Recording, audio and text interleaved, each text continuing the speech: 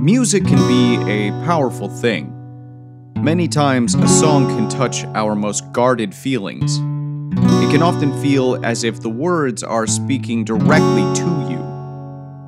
But what if the song actually was about you? If all those hidden meanings were in fact an exposure of your very soul?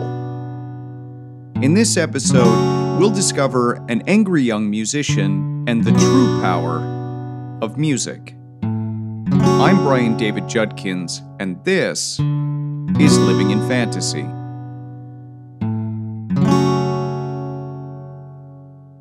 In the northwest kingdom of Rotenheim, 6 miles west from the trade haven at Muckwater, you will find a traveler's inn called the Rustled Grub. The food is marginal, the beds are lumpy, and the host is rather sour.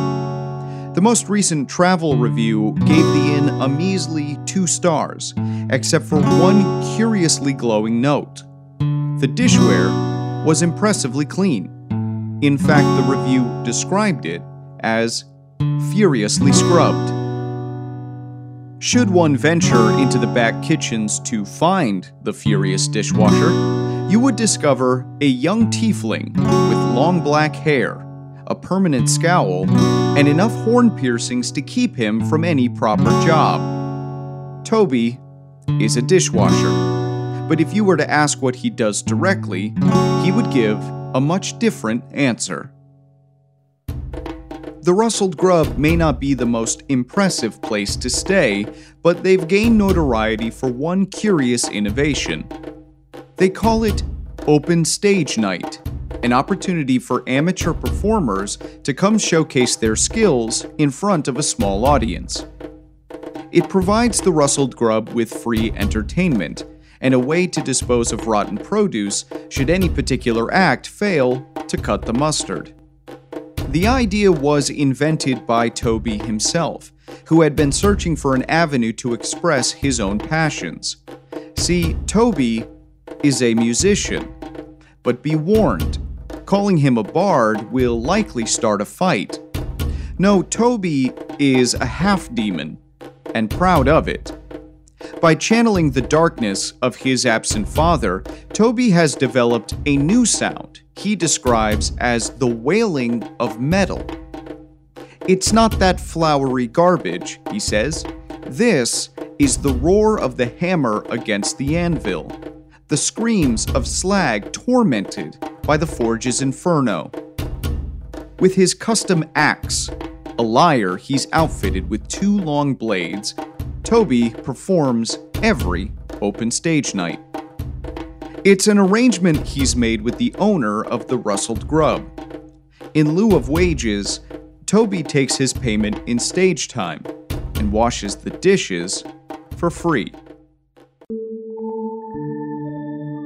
The case of Toby the dishwasher is a curious one. When I first began investigating this new performance trend, something about his story stuck in my mind. It was familiar, as if I'd heard this tale before. The fear of repetition is always prevalent in journalism, so I reached out to a colleague of mine, a one Mr. Cameron the Crow.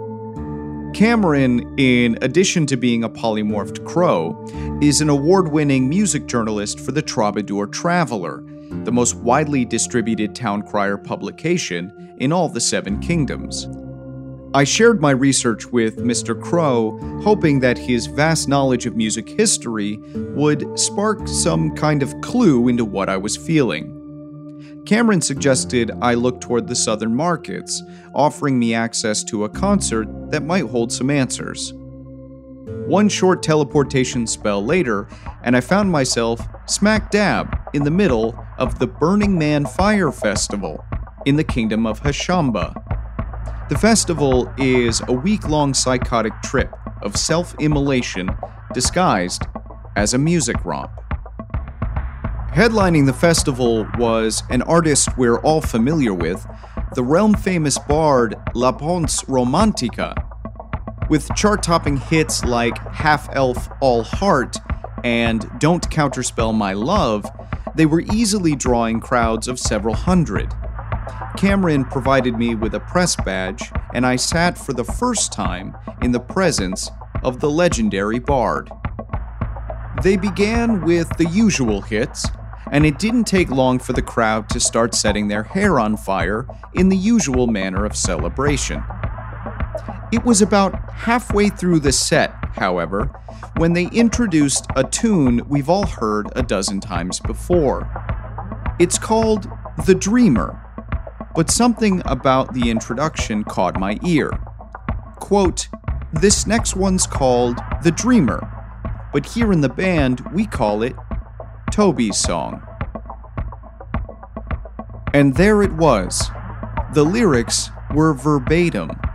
The story of an angry young tiefling furiously scrubbing the roadhouse dishes, dreaming of changing the music scene forever.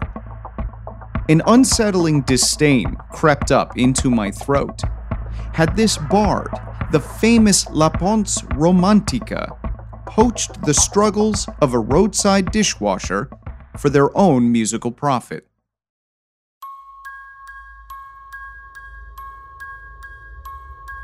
The crime was too tragic to believe. I explained the quandary to Cameron the Crow, and together we set out to discover if La Ponce and Toby had any crossover at any point in Romantica's career. La Ponce Romantica has never toured in Rottenheim. However, they hadn't always operated under that name. Before adopting their current stage moniker, Romantica was part of the semi-famous new wave gong band called Cobalt Committee, with a top 100 chart hit, Eye of the Beholder. Before that, La Ponce had shuffled through several failed bands in their early career, including the unpopular a cappella group Treble Knots, and even dabbling in comedy with the terribly reviewed Improbable Cause.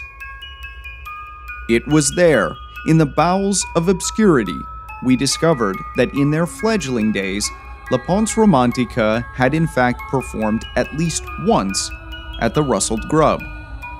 There was only one problem.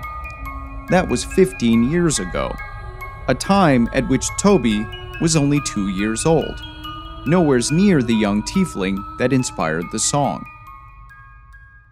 We thought the trail was cold, until Cameron decided to trace back even farther. Perhaps if we plumbed the depths of Romantica's upbringing, we might just learn more about who the Dreamer really is. It didn't take long, as we soon discovered a surprising fact. It turns out that La Ponce Romantica had received formal education from a well-known wizard academy in Rottenheim. Not the upbringing one would expect from a lifelong musician. Curious, though, that the bard had a background in magic. We arranged a meeting with the headmaster and learned a great deal more about Romantica's education. The young wizard born Gordon Beesting had displayed a great deal of prowess within the magic school of conjuration, a skill we now understand they use for special effects during their music concerts. The school believed them to be a talented young wizard, but the seduction of music was too great for them to ignore. With great consideration, the Wizarding Academy dismissed the young Beesting out into the world to learn the ways of the bard.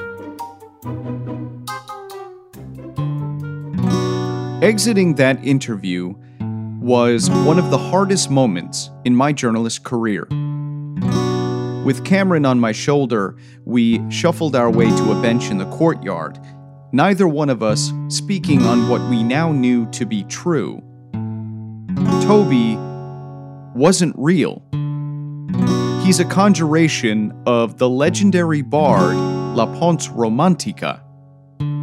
Whether intended or not, whatever feeling inspired the bard to write The Dreamer must have been so true, so powerful, that Romantica actually conjured Toby into reality. Toby is the dreamer, but also the dream. So, where does that leave the young dishwasher? In the song, Toby never makes it, resigning himself to dead stages with no acclaim.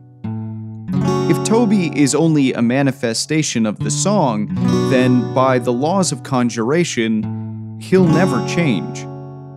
With any hope, Romantica's inherent magic ability is strong enough to give Toby a life of his own. Who knows? Maybe his new metal sound will change the face of music across the fantasy realm. Either way, the power to move someone is a mighty force indeed. We ask our listeners to always be careful when practicing music and to walk without rhythm, or the rhythm just might get you. Cameron the Crow has compiled his own half of the research into an excellent article that will be published later this month. For more information, consult your local town crier for the next available issue of Troubadour Traveler. I'm Brian David Judkins, and this has been Living in Fantasy.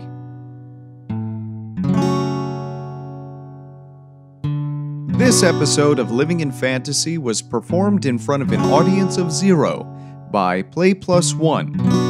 Written and partially scored by Brian David Judkins.